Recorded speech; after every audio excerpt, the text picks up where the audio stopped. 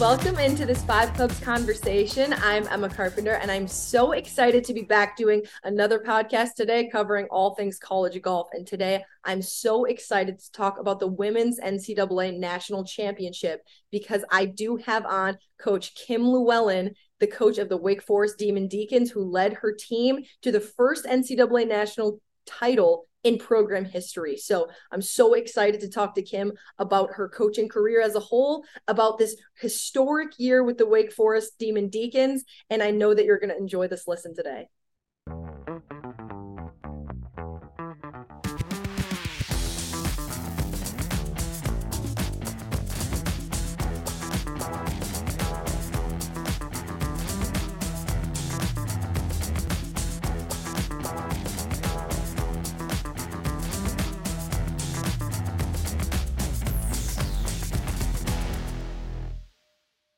And with that, I welcome in Coach Kim Lewellen. Kim, thank you so much for joining me on Five Clubs today. I'm thrilled to be here, Emma. I look forward to what's in store. Absolutely. I'm so excited about our chat today. So, first of all, how are you doing this morning? I'm doing really well. I have already done my workout. I've hit a few golf balls already. So I hope you've done the same since you're training for the AM. Absolutely. Well, I did get a workout in. However, okay. my golf, I have some practice and a round of golf this afternoon. But okay, good. I just got to keep you on it. Got to keep you. Now I feel like I definitely should have hit balls already. You're on it. You got a very productive morning. Coach Llewellyn, you are coming off of just a really spectacular historical year, the highlight of your coaching career, I'm sure, and that is a national championship. The first ever in program history with the Demon Deacons. And I want to talk all about that. I really want to dive into that later on. But first, I just want to talk about your coaching career in general. So myself as a college player, I'm going to be a fifth year this year at the University of Minnesota. And I've had a number of different coaches, actually, different coaches coming in the middle of my 4 years here. And I would say it is uncommon to have your entire coaching career at one school. This is true with any sport, really. So you played you coached at East Carolina for a couple years, you coached at Virginia for 11 years, and then at Wake Forest for your last 5 years. And while you coached at ECU, you led them to their first ever conference championship. You were at Virginia, you were national coach of the year while you're at Virginia. You led them to 2 ACC championships, 9 national tournament appearances. There's clearly, to me, no coincidence there that you've made such an impact at every school you've been to up until this point in your career, over your whole coaching career. So, my coaches, Coach Rill and Coach Matt, they came in and they took over the program, and they made an instant impact right away, as you did at every school that you have coached at. So I really want to chat about what the real initial goal is for you when you take over a program. You just finished your 5th season at Wake Forest. So what would you say is the first order of business? What's the initial goal when you first come in and take over a program? Mm-hmm.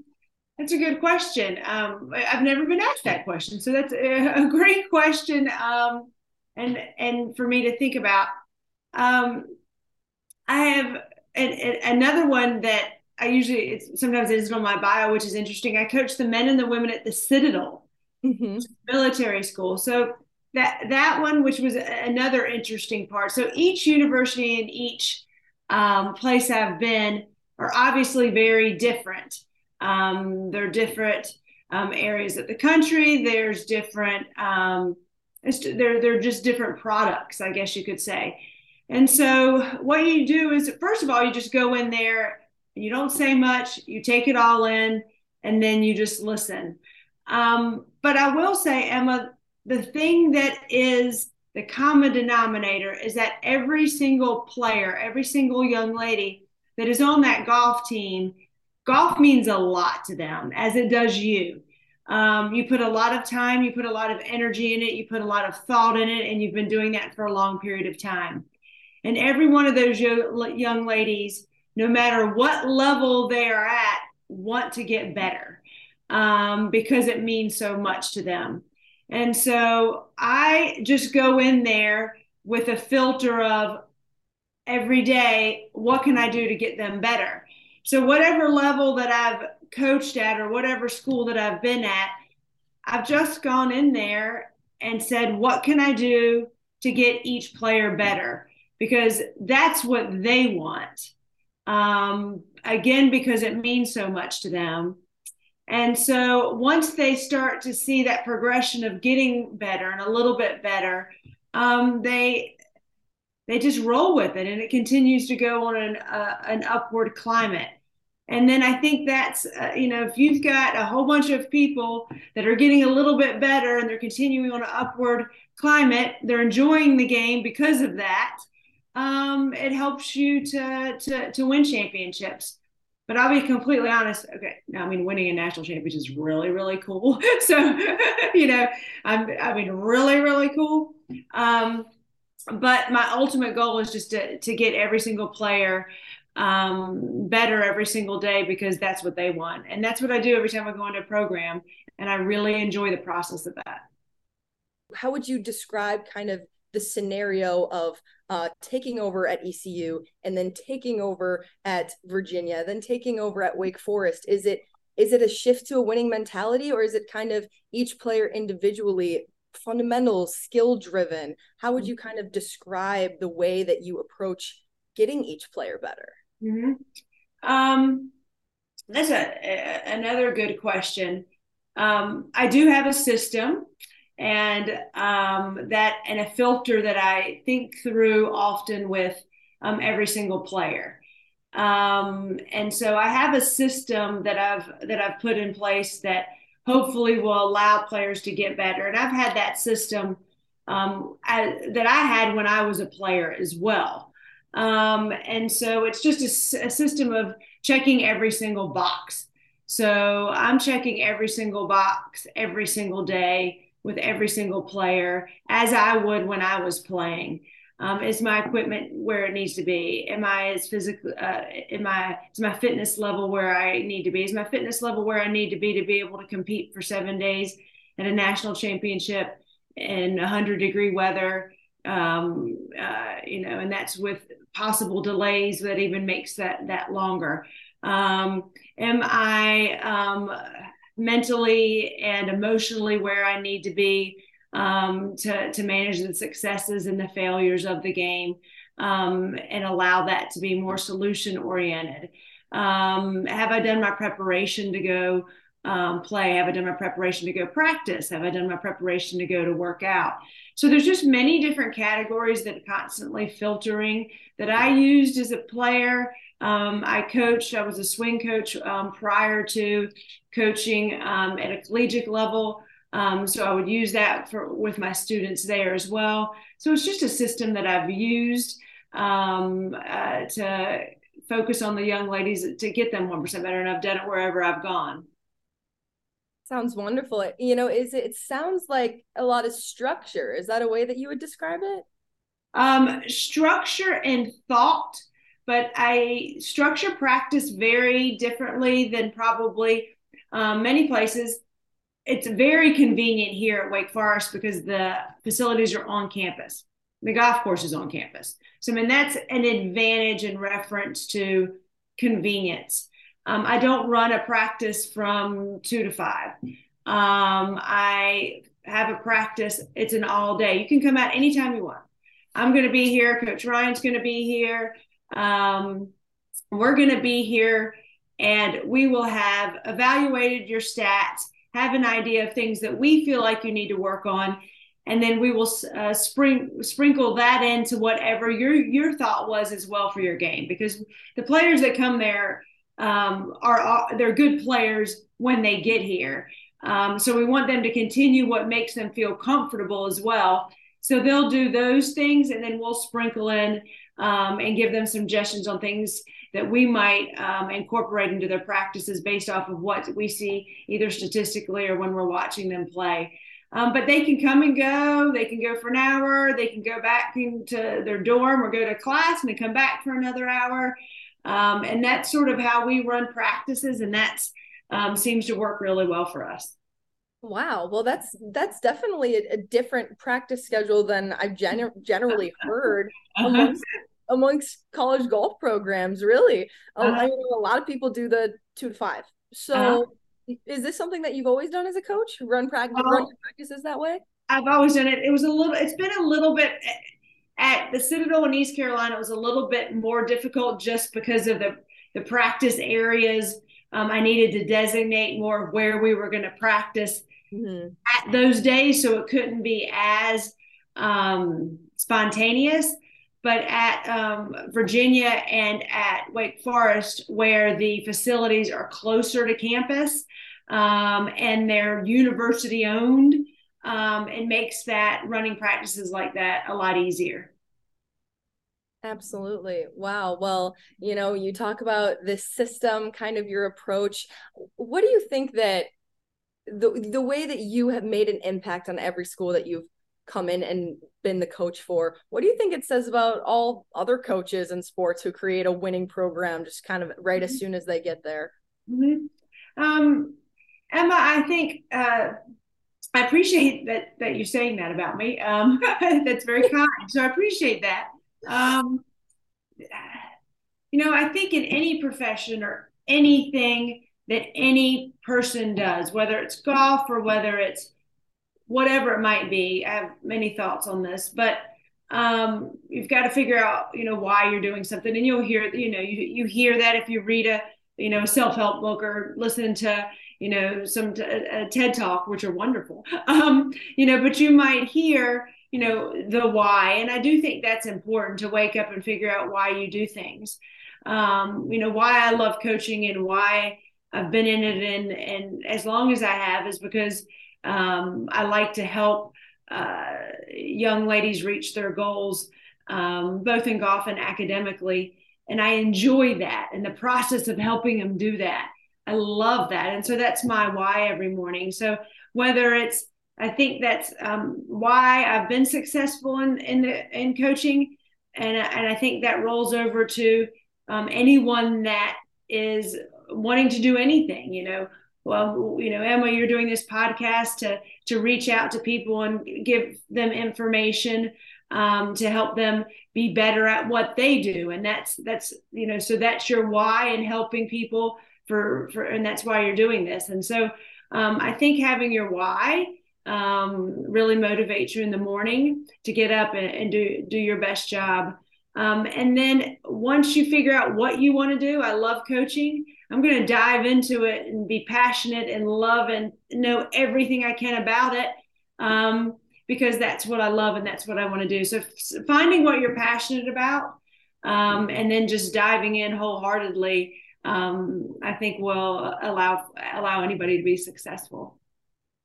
Absolutely. So, I'm so interested in kind of the way that you say that you run practice and this whole system. And we're not quite as lucky to have a practice facility that we can actually walk to that's right there on campus. That's definitely really nice. There's some transportation and things to coordinate with some teammates who might not have a car on campus and things like that.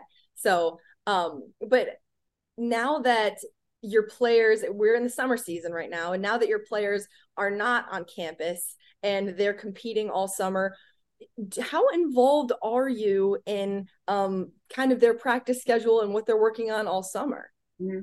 Actually, I don't do much at all in the summer. So Yeah, I was gonna ask what kind of water is it? yeah, Is it easier? Is it? I will have to say that it's really endearing because right before we leave, usually every year, I used to do exit interviews or not. I mean, not exit interviews. That's not about that. But I guess it's end of the year meetings, right? I did that a lot, and then actually, I have not done end of the year meetings probably in the last 6-7 years. Because with a small team, you get to know everybody so well, you can almost just have discussions out on the putting green, right? And like I said, with the practice facility being so close to campus, a lot of young ladies just come in and sit in my office just to be hanging out because it's not a 2 to 5 type thing. So it's much more has a lot more fluidity in that. So saying that, a lot of them will say, "Okay, coach, I'm leaving. I love drill 1 through 10 that we do throughout the year. Can you print it out? Can you, remind me? Can you put it in a text note so I can remember those things that were making me successful? And so it's more of them reaching out. Oh my goodness, I liked this or I liked that. Can you share that with me?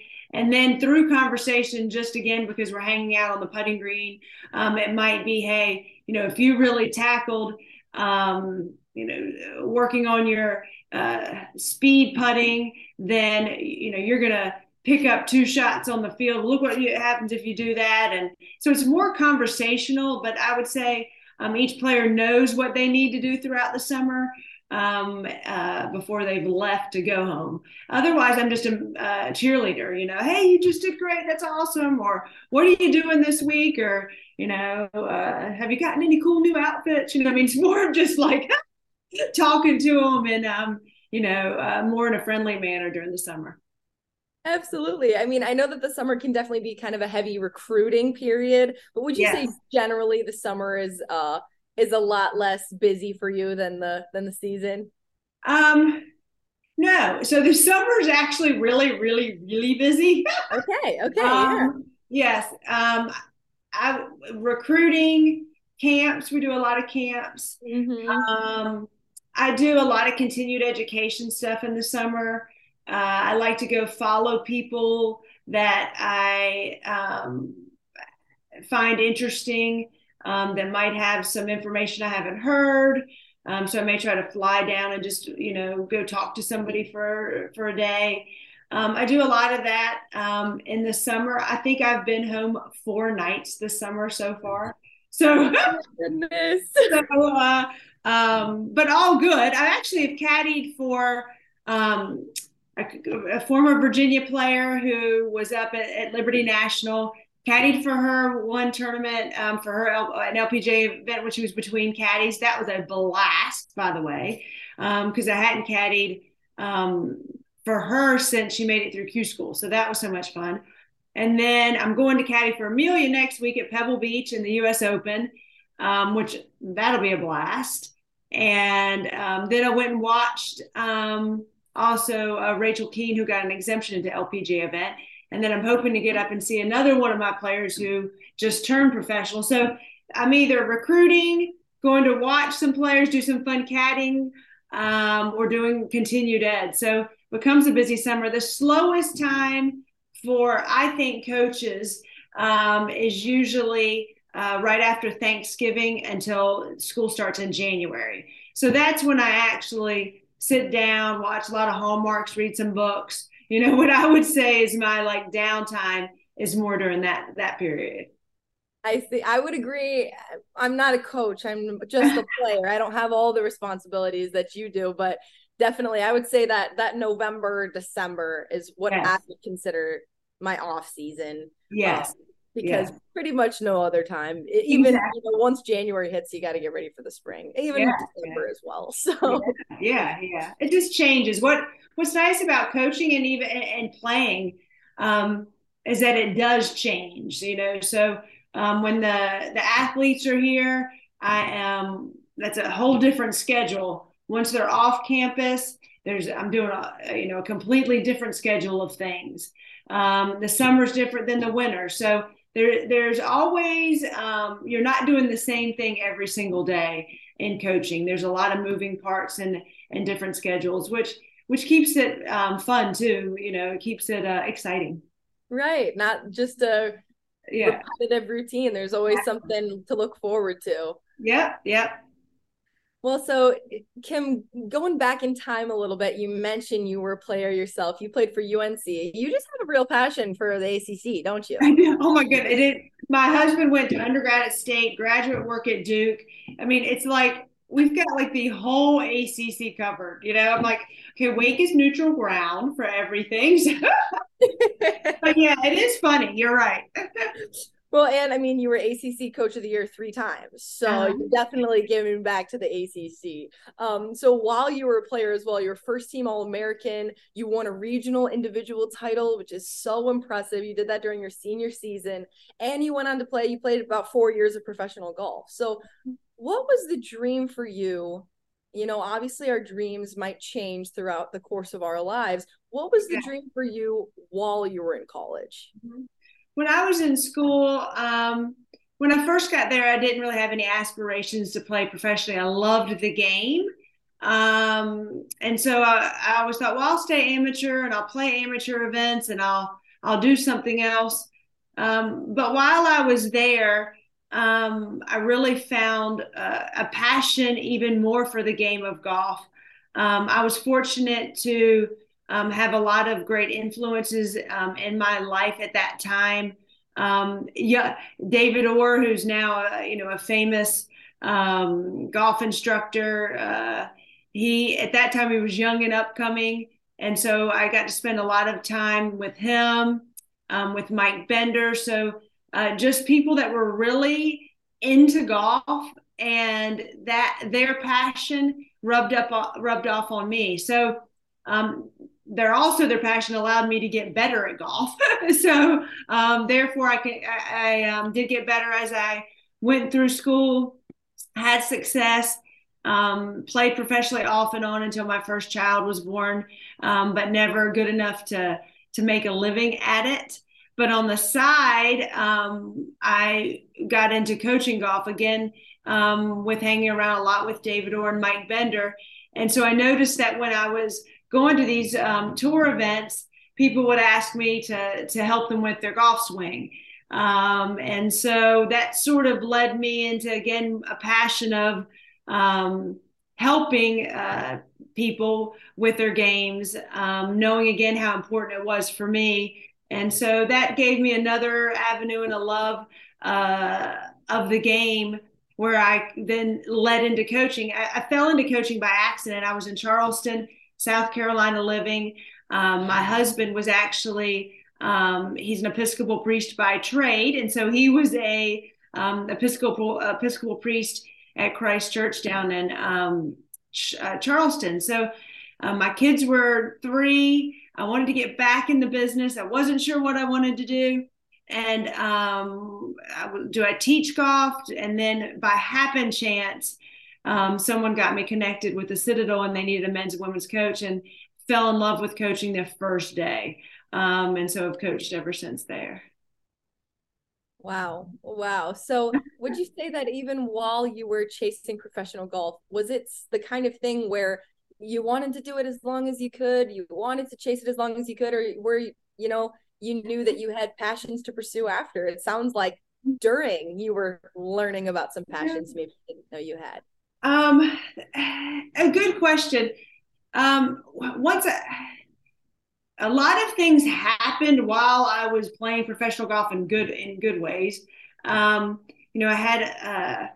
would continue to give lessons, really enjoyed that, would go play, enjoyed competing and doing that, had some success, especially on the Espen Tour, Futures Tour is what we called it.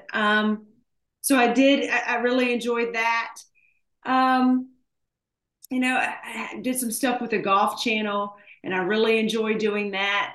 So I just loved the business. Of course, I'd love to have won a U.S. Open, or I would love to have won a major or competed at a more competitive level on the LPGA. But I got to played on the European Tour and got to see some wonderful places. So it's just the golf business is wonderful, and it's even better now, in my opinion, for women than it was when I was doing that in the 90s. So a lot better now with the opportunities for women in all industries. And anybody listening to this that is interested in the golf business in general, coaching. When I first started out, the salaries, it was a very, very minimal, not even a part-time salary type job. Do you know what I mean? And now you can make a really nice living at it. And you can make a nice living teaching. You can make a nice living, being in some type of broadcasting. There's a lot of avenues for women in golf right now. Kim, now a lot of coaches were former competitive players themselves, but I wouldn't say all coaches had, as decorated a career as you did. And some coaches maybe didn't play competitively at a high level at all. There's so many things that goes into making a good coach, but I want to know how much of your competitive career do you take into account in your own golf game when coaching other players? Mm-hmm. I think you bring up some good points. I don't think you necessarily have had to have played at a high competitive golf level to be a successful coach in any sport. I think having a passion and understanding the sport is obviously very important. I do think that I do take a lot of what I learned as a competitive golfer and bring it into my coaching.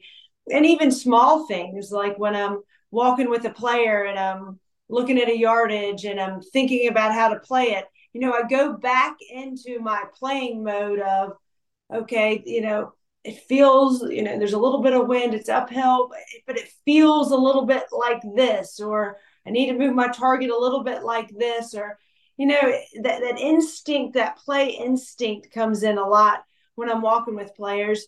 Which I think is helpful. And of course, I developed that as a competitive golfer. And I think also it gave me, like I said, the why. I wanted to play the best golf that I could. And I realized how important golf is to these young ladies. And just knowing what that feels like. I mean, I'd be getting ready to go leave for a tournament and so stressed out because my ball was going 3 yards to the right, and I'd be calling my coach, we got to meet at the range at 7 a.m. just because I got to see it go straight. Right. And so that is, I understand what that feels like. And so I think that's helpful for me to be all in sometimes, where I might want to be, you know what, I really just don't want to go to the range right now. I'd rather just sit here and finish my paperwork or whatever.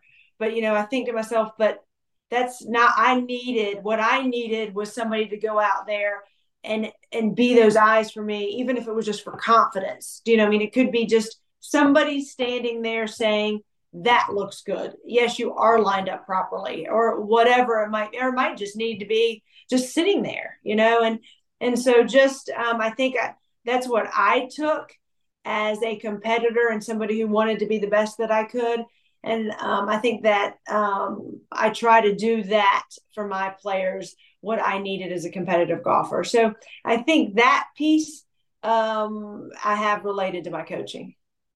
Wow, Kim, can I say, I think that's so impressive, because not just because you're a good golfer, it doesn't always translate into being a good coach, as people know. But it obviously is not the case for you. It's worked very well. It's been a big part of what makes you such a good coach. So I will say I'm so impressed by how you've been able to take your experiences and what you've learned, because obviously everybody plays the game of golf different, and part of the reason why not every good player is a good coach is because they know how to play the game their way.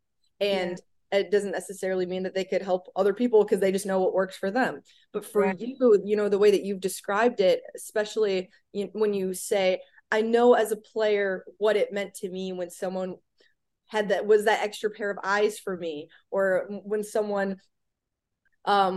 just helped me with something that I needed just to get that extra confidence, because you understand just kind of the thought process, the stress, the ups and the downs of competitive golf. So that's really, really interesting and impressive to me, the way that you were able to kind of take not necessarily your own game, how you hit the golf ball, how you stroke the putter, but just those pieces of it as well that all go into what makes a really good golfer and what translates into a good round of golf. Especially too, it's interesting that you say that you go back to the way that you played it, because I know that sometimes golf, you just have like a feeling of what number it's playing. Like it just looks like this number. Yeah. it may be saying this, but it feels a little different, Right. and a lot of times that's right. And for whatever reason, it might be because of the humidity or the air, but for some reason, it feels like 3 yards further, Right. like so, or 2 yards, 3 yards shorter. And you can't put a finger on it. So, Right. Yeah. yeah, Or even something as simple as you've watched the golf ball bounce so many yeah, times. You've yeah, watched different ball flights and what kind of bounce and landing that yeah, produces. yeah, So yeah, like when you look at a flag and you look at a green, you can just look at it and be able to tell how that green is going to receive that type of ball flight with that club, right? yeah. Exactly. So, yeah, it's interesting. I mean, I've never really put words to the questions that you're asking. I've never thought about it, and then actually probably never. So it's interesting that these questions that you're asking me, I've enjoyed explaining, because I've never explained why, what competitive golf and maybe what I bring to coaching. So you've enlightened me sort of on just sort of my categories I think in. So it's Well, interesting. I'm so glad, coach. I'm so glad. That's what these conversations are all about, I right? am. All right. So that's neat. So, coach, we've touched on it a little bit. We haven't really gone all the way into it, but I'm sure, I mean, first of all, has it sunk in yet that you're national champions? You know, not necessarily, but yes. So, it's absolutely wonderful because I actually live on campus, and so I live. So the community of Wake Forest it's a small university. There's only 5,000 students. A lot of professors live on campus. One of our football coaches, our track coach, we all live on the same street on campus. So it's like a neat community. So, I drive a golf cart to work. So on my golf cart, everybody's like, congrats, congrats, congrats. And so, that is where you really start to feel like, wow, we just did something amazing, Um, the so it sinks in every single day, and you walk into the bookstore and they have all these national championship golf shirts, and I'm like, this is so cool, so you start to really feel it more and more each day, and it's just been an exciting memory for all these players, and they'll keep texting me and writing me things that are happening to them individually. So I can't wait, because what I want to do when I get home is just have a meeting, and so we call it debriefing because I always like to debrief, and this has nothing to do with golf typically. So we just debrief. So I want to debrief and hear how each person, what their experiences have come from it, and so I'll be very interested when they get back to hear about the debriefing of that. Wow, I heard that you had all the girls reading off text messages that they got Yeah.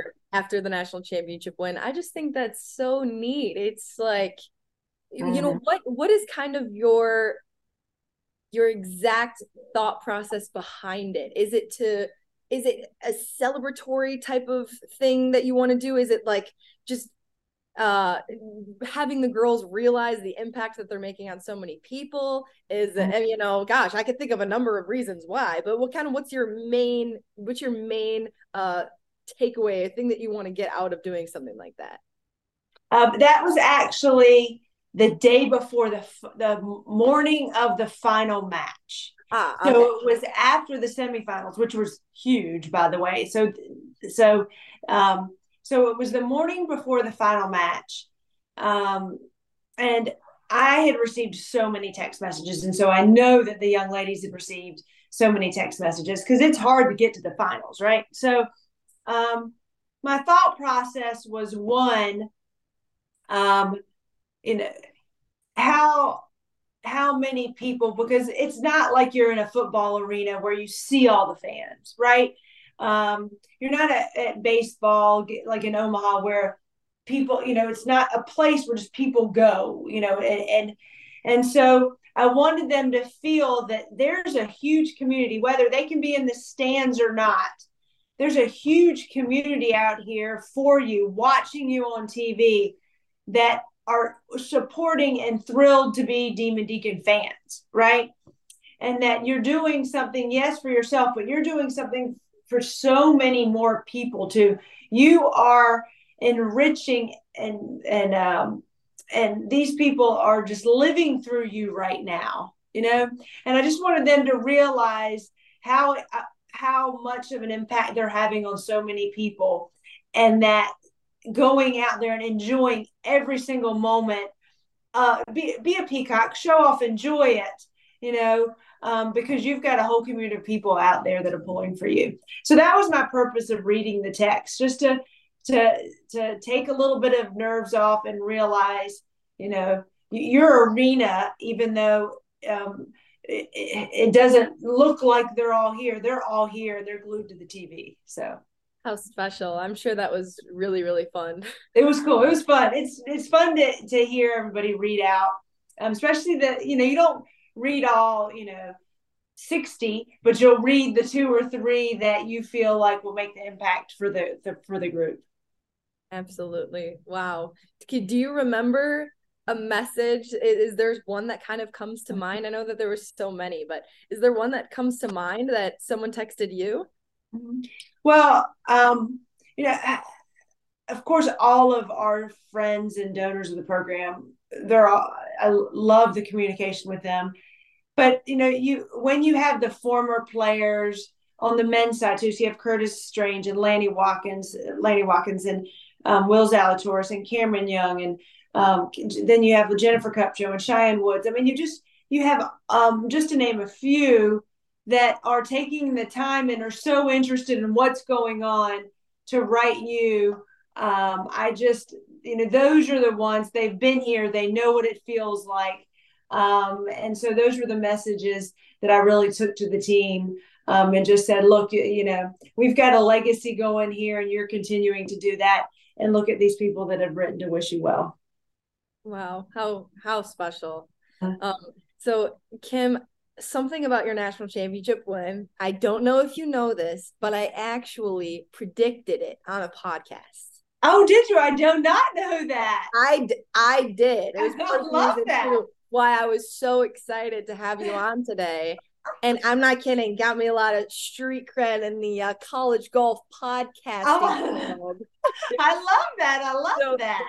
During the week of the Wells Fargo, I was in Charlotte and did a short NCAA national tournament preview with Gary Williams, and he had me give him a Final Four of who I thought was going to win the national championship, and I said the Demon Deacons.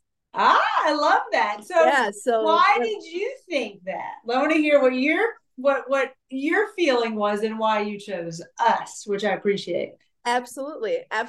Well, the way that I described it and the way that I still feel now is that the thing about a national tournament and match play is that match play really, really tests the depth of a team.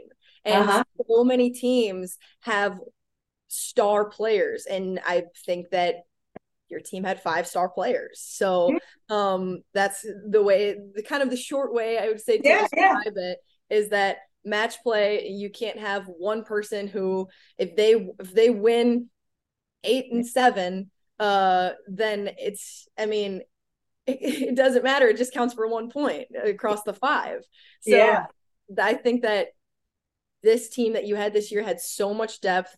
We saw you guys at the Bahamas, and obviously what you did was so impressive. What you did all season was so impressive. You had a record number of wins this season.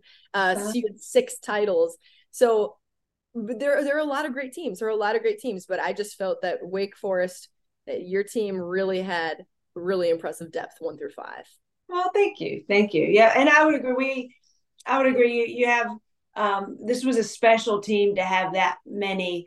We had all 5 were all ACC. That's incredible. You've got, and so to have that depth, I would agree. A lot of times you might just have, we call them an eraser. So you have 1 eraser, but in match play, you need 5 erasers. So yeah. Absolutely.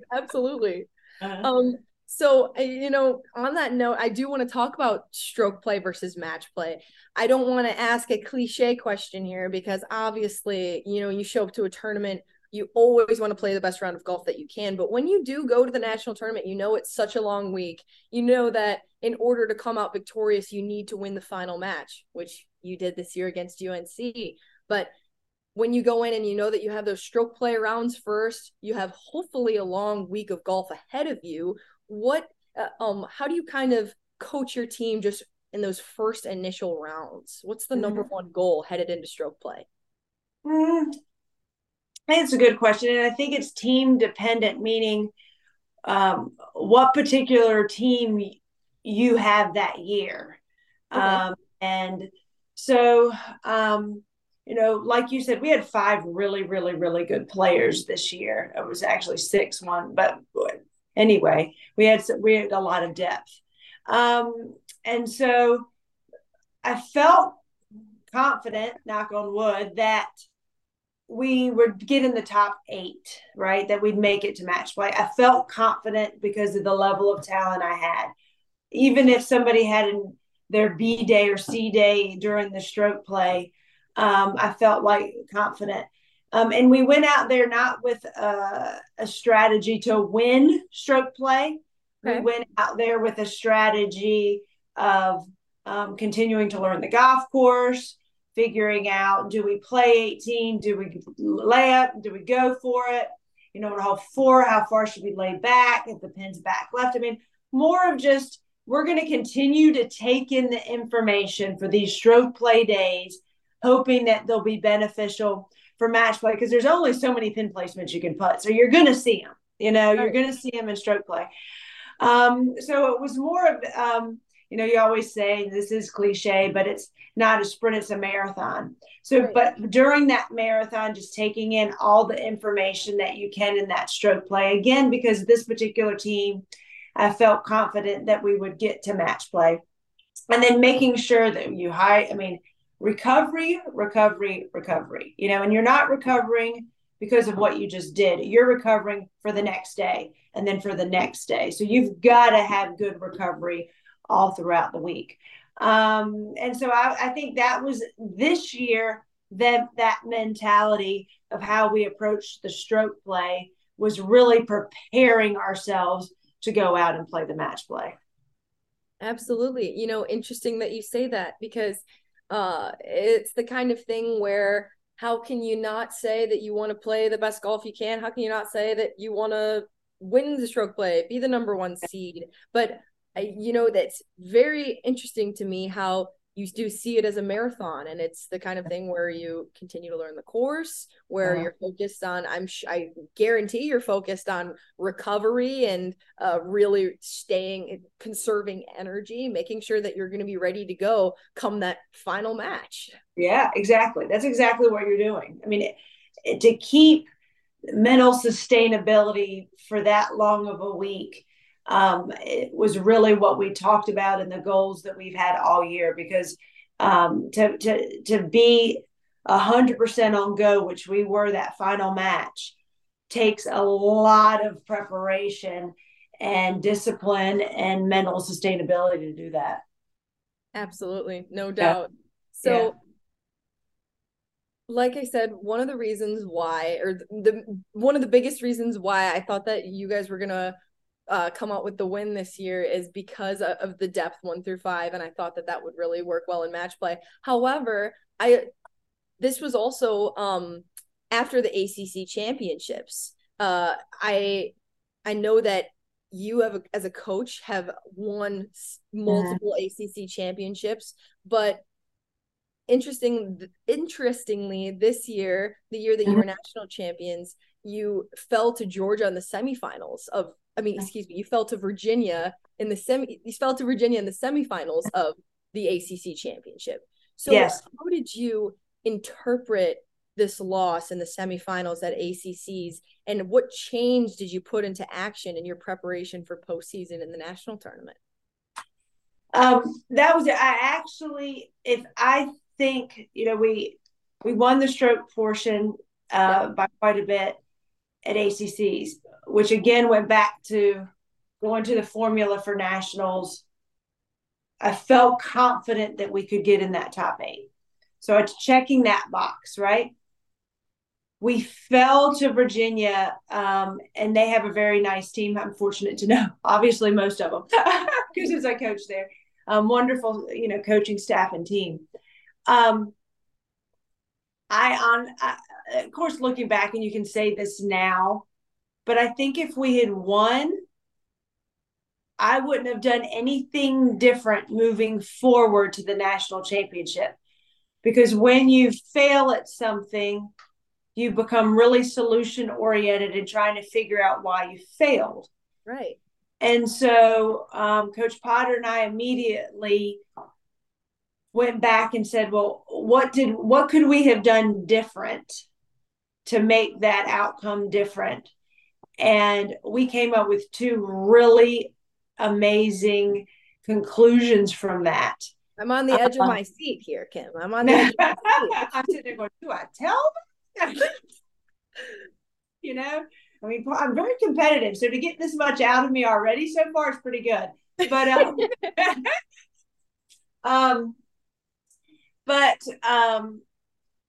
one was at this, and this is because I probably wouldn't do this again. So I just had Amelia Miliaccio is a very, very, very strong match play player.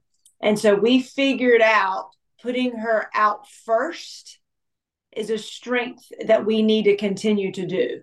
So we learned that. And so when we were at the finals of match play, when you're the high seed, you get to either defer to the next team, and then they will throw out a player, and then you pair a player with them, or you can throw out a player, and you throw out a player, and then they put a player with you. Most of the time, the high seed defers, because if they defer and they put out a player, you've just now got control of 3 matches. Well, Amelia is such a strong match play player. She loves to go out first, and she loves to grab a point. And she's had success in Curtis Cup, Palmer Cups, just a lot of success. Anytime we've played match play, when we played at the NCAA Championship in 2019, I mean, she is great at match play. So I think we had an advantage there. We're going to throw out Amelia first because we feel like she could beat anybody that they paired her with. That was a huge advantage for us, because then we really could almost control 3 to 4 matches at that time. So that was a really helpful piece. And then the second piece is I had a really, really strong depth. Our depth was incredible in reference to their golf game. But a lot of times they let their emotions get the best of them. And they would say this, I think, too, as a unit. Because, again, they care so much for the sport, as you do. And so we really set back and said, could we have controlled ourselves emotionally differently and been, instead of reacting, be more solution oriented? And at that moment, they all really reflected on that. And we put that thought process from that point moving forward. And it really helped us, because, to be fair, at regionals, there was a time where we went through about 5 holes where our golf game was not at the level that they can play at. And so, but because we had just put this thought process about being solution oriented, not being reactionary, into effect, they went right into being solution oriented and just went full head into those last 5 holes. I think the last 4 or 5 holes, we were 8 under as a team, and so if we had won, if Virginia hadn't beaten us, we had won so many events this year by, again, because of the talent level. I don't know if I'd have changed anything. I mean, I would have said our system's working, and so I'm just going to keep living in that. But that failure allowed us to make some changes, and I think that's why we were sustainable for the whole time at NCAA's. Interesting. Wow. So when you say players are emotional because they care. A lot of the best players are emotional because they care so much. What was the change that needed to be made specifically in terms of emotion and being more solution oriented? Was it reacting to adversity a little bit better, or how would you describe the particular change that was made in that area? We just we read this great book, by the way. It takes what it takes. Great book, by the way. It takes what it takes. Read it. It takes. And it just talked about neutral thinking. Our baseball team had read it, and so obviously they did really well. Nope. Really good book. But it really talks about neutral thinking, and so not necessarily positive, being positive all the time, but it just talks about neutral thinking. And I liked that way of looking at things, because, if you just double bogey a hole, I mean, it's really hard to be like, oh, everything's okay, I'm looking at the next hole, right? You're just like, I mean, you can't do that. I mean, most of us can't, but you can be neutral. You can say, okay, I double bogeyed the hole. That stinks. But the past is the past, and I've got to move on forward, and that's what I'm going to do. So it was just sort of a mindset of being neutral thinking, not allowing something to bother us, but the past is the past, go on, but also not being like, I got to fake myself out and be like, whoa, I'm okay, coach. No, because you just a double bogey the hole, but you can let it go away, be neutral thinking, and let's go to the next hole. And so that's what we ended up taking out. And I think every one of us, the Golf Channel kept saying, y'all just look like y'all have grown up. Do you know what I mean? They kept telling us that, and I said, I think we all did. I mean, the coaching staff as well. I mean, as coaches, we need to be neutral thinkers too. We can't be reactionary that, one of our players just, doubled or whatever. We need to be neutral thinking. The past is the past. Let's move on. And so I think it was a great learning moment for our team. I love that. And I'm also interested how you say that Amelia is such a good match play player. So it was a great strategy to get that momentum going out there early. It is a real thing. Our coaches, they don't really change our lineup at all, because the way that we're back to back in tournaments, they think that it has a huge impact on the momentum and the yes. Yeah, I would agree. Yeah. So, now this is just match play. Again, because we're just trying to accumulate 3 points. Right. So Amelia would go out first, and then they would throw out a player, and then we would have to strategically match who we thought would be the best competitor against that person. So that was only in match play. But in stroke play, we do something similar to what your coaches do, because we do think it's a momentum. Our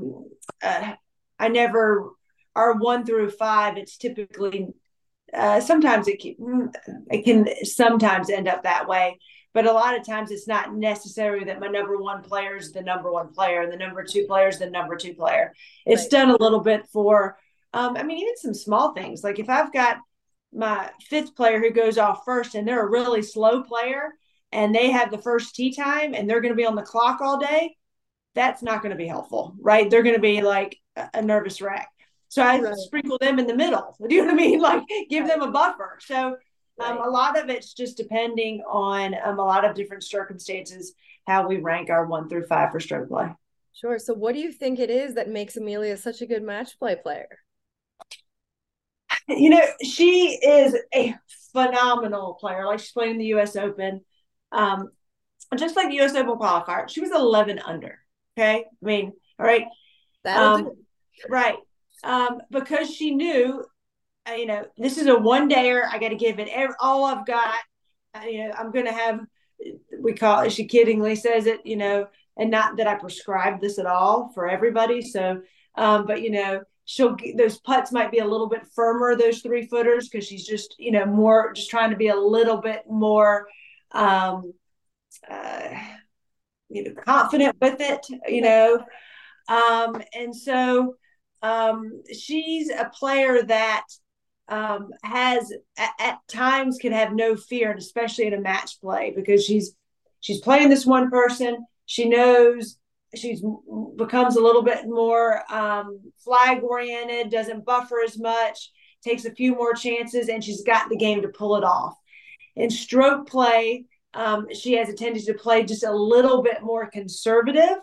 And that would be, so she might leave herself, a few, instead of a 8-footer, she might have a 20-footer. So she's just not getting as many birdies. So you'll notice in stroke play, she'll have a tendency to shoot, anywhere from, she rarely is over par. So like even to 2 under, and, she stays in that window. Do you know what I mean?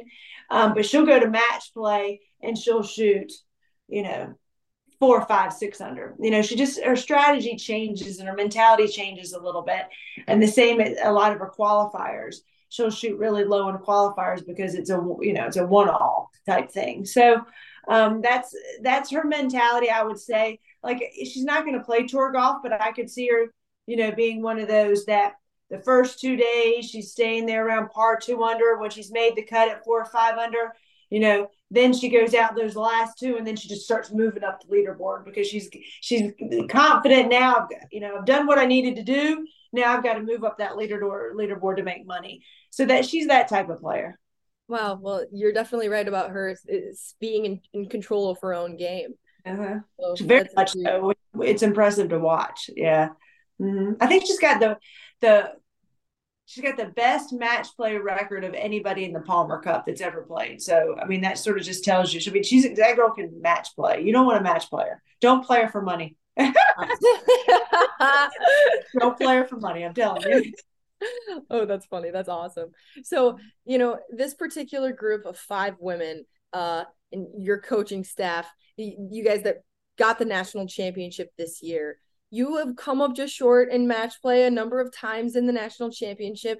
As we know, it's extremely hard to get done. It's really spectacular. But a lot of people, a lot of coaches or even fans sometimes will say things that when they know that a team is special. Oh, this year is special. This year is different. Would you say that you had a gut feeling like that this year at all, that this team was special, different than any other year? I would say we've had some special teams. This one was obviously extremely special, but our COVID year, that year that everything shut down, I had a team that I think could have competed as well and won a national championship that year too. We were actually ranked number 1 when the season ended. Again, they were a group of young ladies that were competitive, really good golfers, and had the mental sustainability to do something that can happen over that long of a period of time. So I think I've had it throughout. I've had it at Virginia too, where we were really close at the Vanderbilt tournament one year to win. So I've been there a few times where I've had groups where I say everything is coming together. And this group is definitely one of them. I do think this is probably the deepest group I've had, meaning that all 5 that were competing, they were all number 1s. Do you know what I mean? And so I don't know if I've had all number 1s before, so that was special. And then they're all best friends, and what I mean by that is, that doesn't mean that on campus they're always going to dinner together, or they're always going to breakfast or lunch, because they still have their friend groups other than the team. But when they come together as a team, and when we travel, it's clear that they care for one another and want each person to be the best that they can be, and that can be that's special in such a individual sport as well. No doubt, definitely.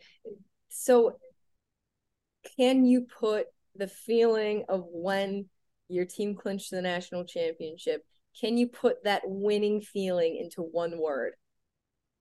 Ooh. One word. Um, I mean, I know it's just, I mean, satisfaction. You know, I mean I mean, they've that's not a great word, I guess, or one that you would think that would come to mind. Um, but they have worked so hard. They've done everything that we've asked as a coaching staff and more. And I think that the satisfaction that every thing they did, every, um, instead of, going to spring break with the beach trip with their buddies, they go with us to a training trip. I mean, all the things that all you guys have to give up in order to possibly make a memory like this. Satisfaction that, hey, when I do everything that I can possibly do, that magical moments can happen. I love that. I love that. I think it's a great word. All right, thanks. So I want to talk about your recruiting process a little bit before we start to wrap things up here. So recruiting is obviously a huge part of what makes a good coach, bringing in those players. Like you mentioned, they're so good when they come to you, and then you as a coach helps them get even better and helps turn them into winners. So what would you say that is the biggest thing that you are looking for in a recruit besides just scores and ability to win? Mm-hmm. Um, I want somebody that's coachable. But I think that probably everybody would say that you want somebody that's got an open mind, that you can have conversations with, that you can discuss what might need to be done to get better. That's really important to me. Work ethic's really important to me. I have two rules. That's it on my team. I don't even care if you show up late. Okay. I don't care. I don't care if you show up late. I don't care if you're wearing gym shorts to practice. I just don't care. But my two rules are be kind and work hard. And I take those really, really seriously. And so that's what I'm looking for in a recruit.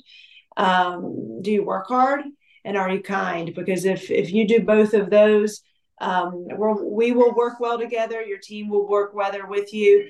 And so that's what I'm looking for in a recruit. I love that. That makes a lot of sense. So with that being said, is there anything that might turn you off of a player when you're recruiting? Mm-hmm. Yeah, if they're not kind, and what I mean by that is, if your mom or dad, or whoever sends it, you hand them a Gatorade and you say, "Oh, that's just not the color I like. I like a different color." Do you know what I mean? I'm just going, "Oh, okay," because I'm going to have that for the next 4 years. Do you know what I mean? Like, a better answer would be, "Oh, thanks, Mom. Next time you give me, would you mind getting me the orange one because I prefer the orange one?" Just things like that. I mean, I look at how you're reacting to the people around you, because that is what I'm going to be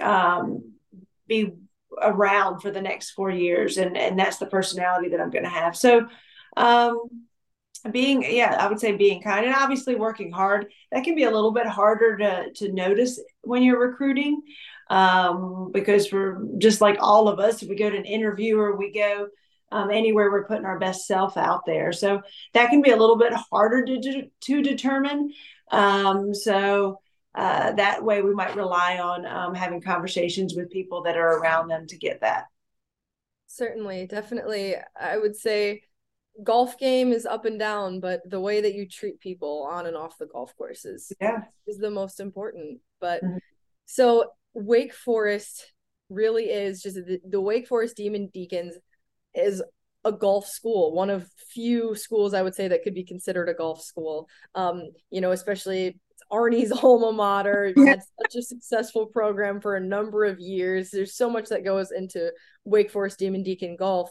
So you have a lot of recruits who want to come play for you. And all of these young women have different golf games when they come to you. You talked a lot about your approach with all these different players individually, which I really appreciate. I'm very impressed by.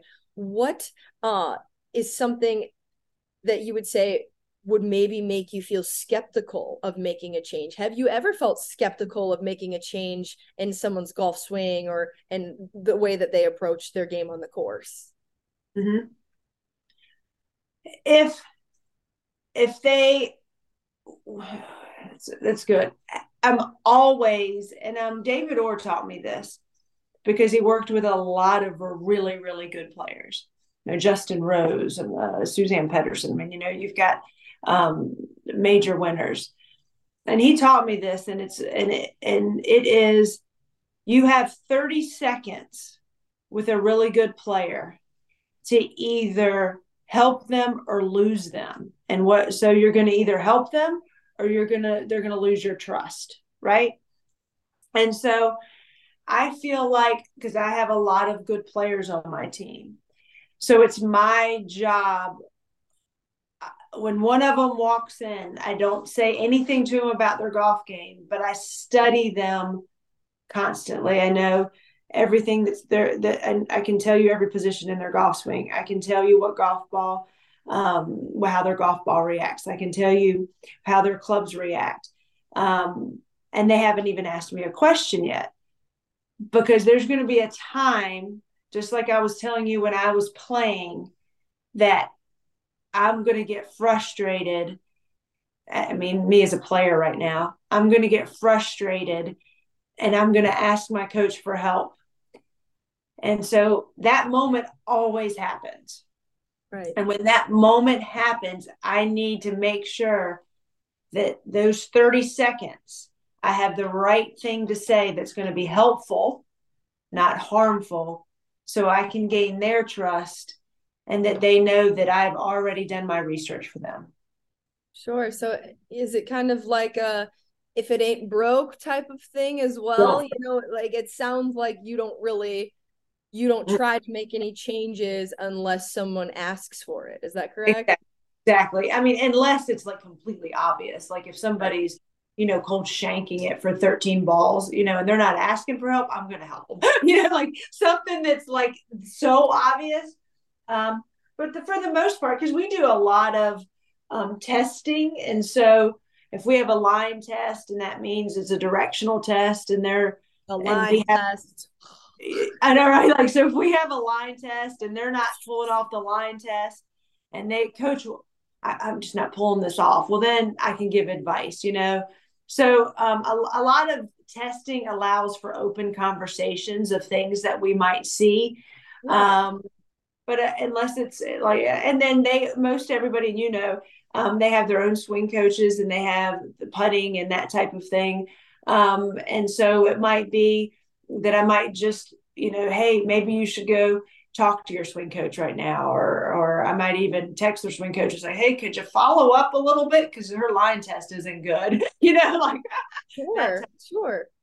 So, yeah. Well, definitely drills and tests and things like that are going to expose parts of your game that aren't good at the moment.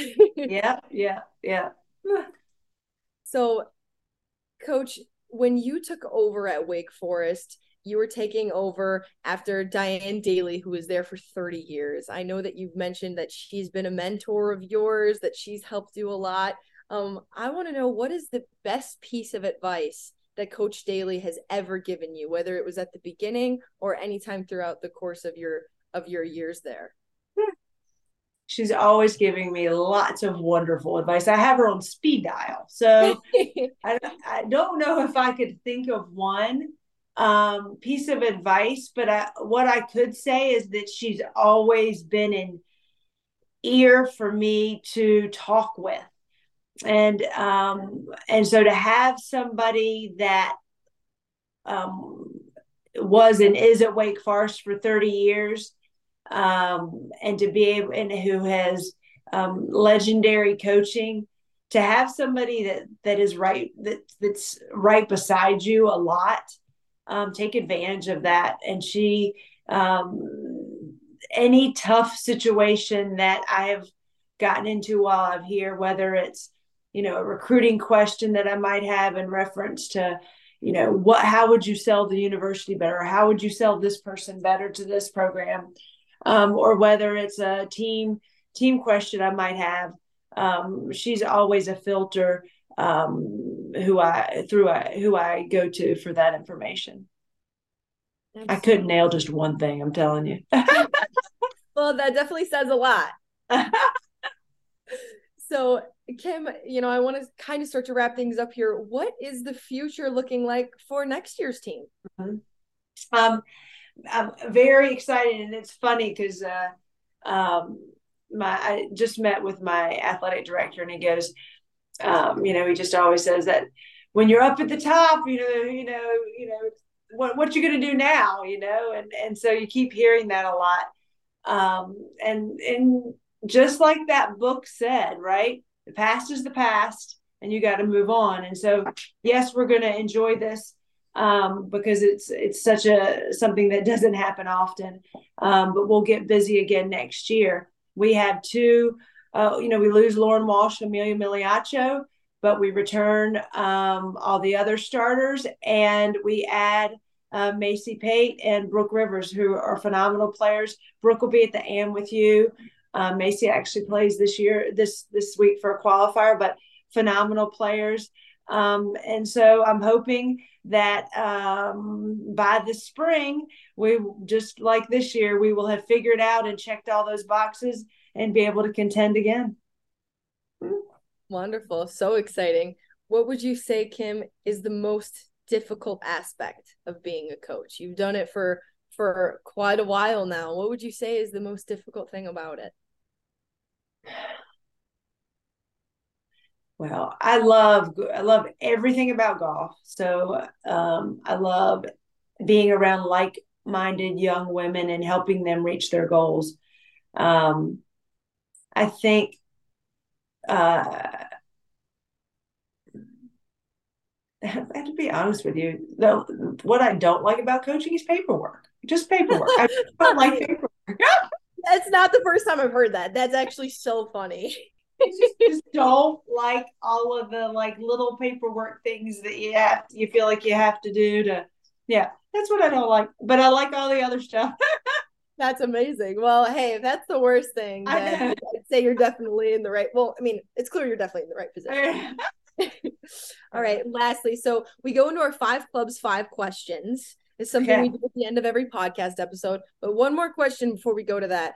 And in sports, so much of sports is about growth as an athlete, growth as a coach, growth as an individual. So sometimes you find it's always easier to talk about what you learned when you didn't succeed, when you failed, like you mentioned after ACCs. So after this incredibly successful historical year, what would you say is the greatest thing that you learned as a coach? I learned that even though looks like we're succeeding on the outside, meaning we won, like you said, 6-7 times, right? That even though I saw as a coach some things that we needed to work on, like I was saying, emotionally, maturity, and I put that the whole team, and when I say the whole team, that's coaches and everybody. That when I see that, don't let the success that we're having stop me from implementing something that I think could help them not only with their game but grow as individuals. And so I think that's what I learned from this year. I love it. Yeah, just because things are going well doesn't mean that there's not more to learn, more to do, more ways to grow. I love when the number one player in the world, I can't remember who it was. I think maybe when it was Rory at one point when he was number one in the world, and he's like, I'm not even close to reaching my goals. Yeah. It's like, I won in the world. So I read this other book during COVID, and I can't remember that one, the name of it, but and I love this, and it reiterates this point, is that when things are going really, really, really well, so you're winning or you're on the top of your sport, that's when you need to build your armor, though. So you need to continue to build your armor, stronger, mentally tougher. Make sure that every T is crossed and I is dotted, mentally and emotionally stronger, which is the piece that we added. Just you've got to build your armor when everything is going well, because there's going to be a time when it's not going well. So you needed to have build your armor to be able to manage that situation. And so I think that is what we really, really learned this year as a team. I love that one. That's wonderful. I gotta add that to my memory bank. You got a lot of good books, Kim. You're gonna need to recommend all the books you've ever read to me. I don't remember the name of that one, but I remember that piece.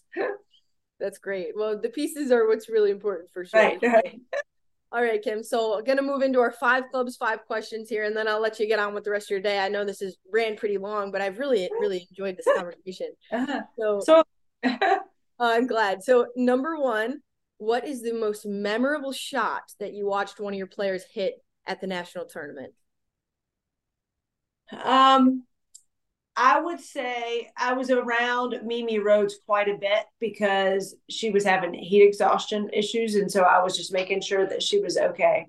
And it was not necessarily one shot, but it was a moment. Every time I went up to her and said, Mimi, we need a point, she turned it up just like you would see Tiger Woods at the end turn it up.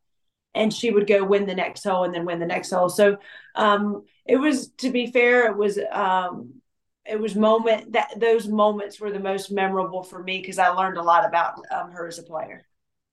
Wow. I can't believe how well this transitions into my second question, Kim. Okay. I actually have written down. So I know that you've mentioned how well Mimi responded. Mimi Rhodes responded when you said something to her, when you asked something of her, the way that she was able to kind of turn it up a notch. I know that there's been little moments like that on our team. A lot of times just the way that players respond to something is so fascinating and just impressive and different for every player. So what is something that could trigger a response from you when you played competitively?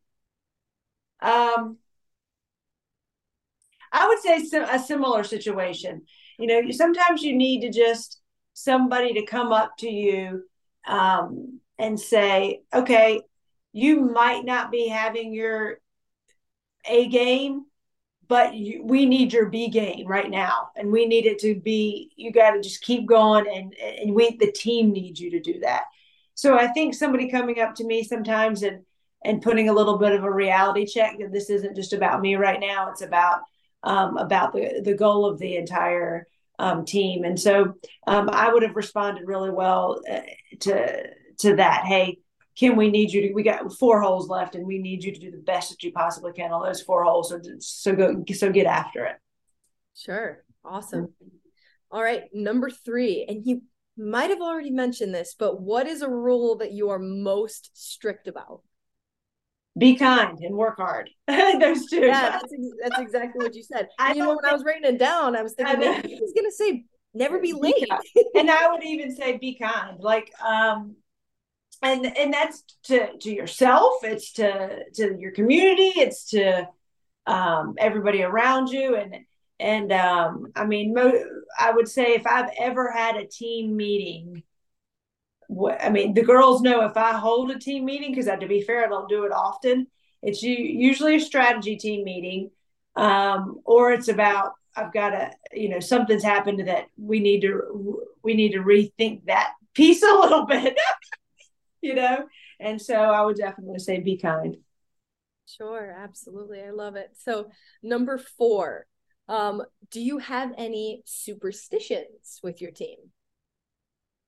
They all have superstitions. I have no superstitions because I started off my career with superstition and I wore the same hat my entire senior year. And by the time NCAA's came along, it was disgusting. It was just like a disgusting hat. I was trying to look cute and I could not look cute in this disgusting hat, but I was still going to wear the disgusting hat. Right. So when I met my husband, who like I said, he's a theologian. He goes, Kim, if you had that much power by wearing a hat, then there'd be peace in the world. So you just need to get over your superstitions. That is so funny. Oh my goodness. I can't even, but it's so normal though. Like it's how can something be so weird yet so normal? So normal. But every single player on my team has some type of superstition. And it's so funny. And a lot of times I won't even know about it. And then I'll just start to pick up on cues. And I'm like, that's interesting. Like Mimi has to have 8 golf tees in her pocket. Really? So I'll just notice, like, she has to have 8 golf tees in her pocket. Can't have 7, can't have 9, has to have 8. 8's kind of a lot. I know, it's a lot, right? And then they poke in your shorts and you get that weird mark, you get the weird mark. Oh, yeah. That is so funny. It's the way you said it too, Kim, the way you go, they all have superstitions. Everyone has. So funny. All right, 5th and final question. What was the celebratory meal after the national championship win? Oh my God, we went to what's it called? Timeout, right? The hamburger place. Is it Timeout? Timeout? I think it's Timeout. The hamburger place that's so famous on the West Coast.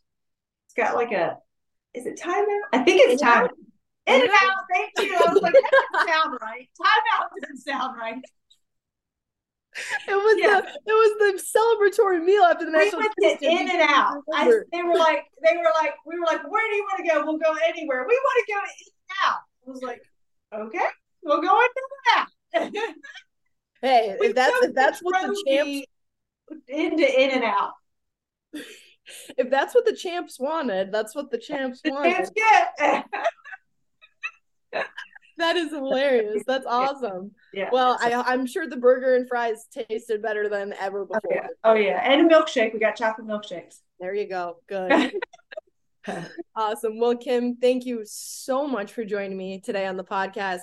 I have just had an absolute blast talking to you and picking your brain. What you've done is so impressive, and I am excited to kind of follow along with your coaching career from here on out.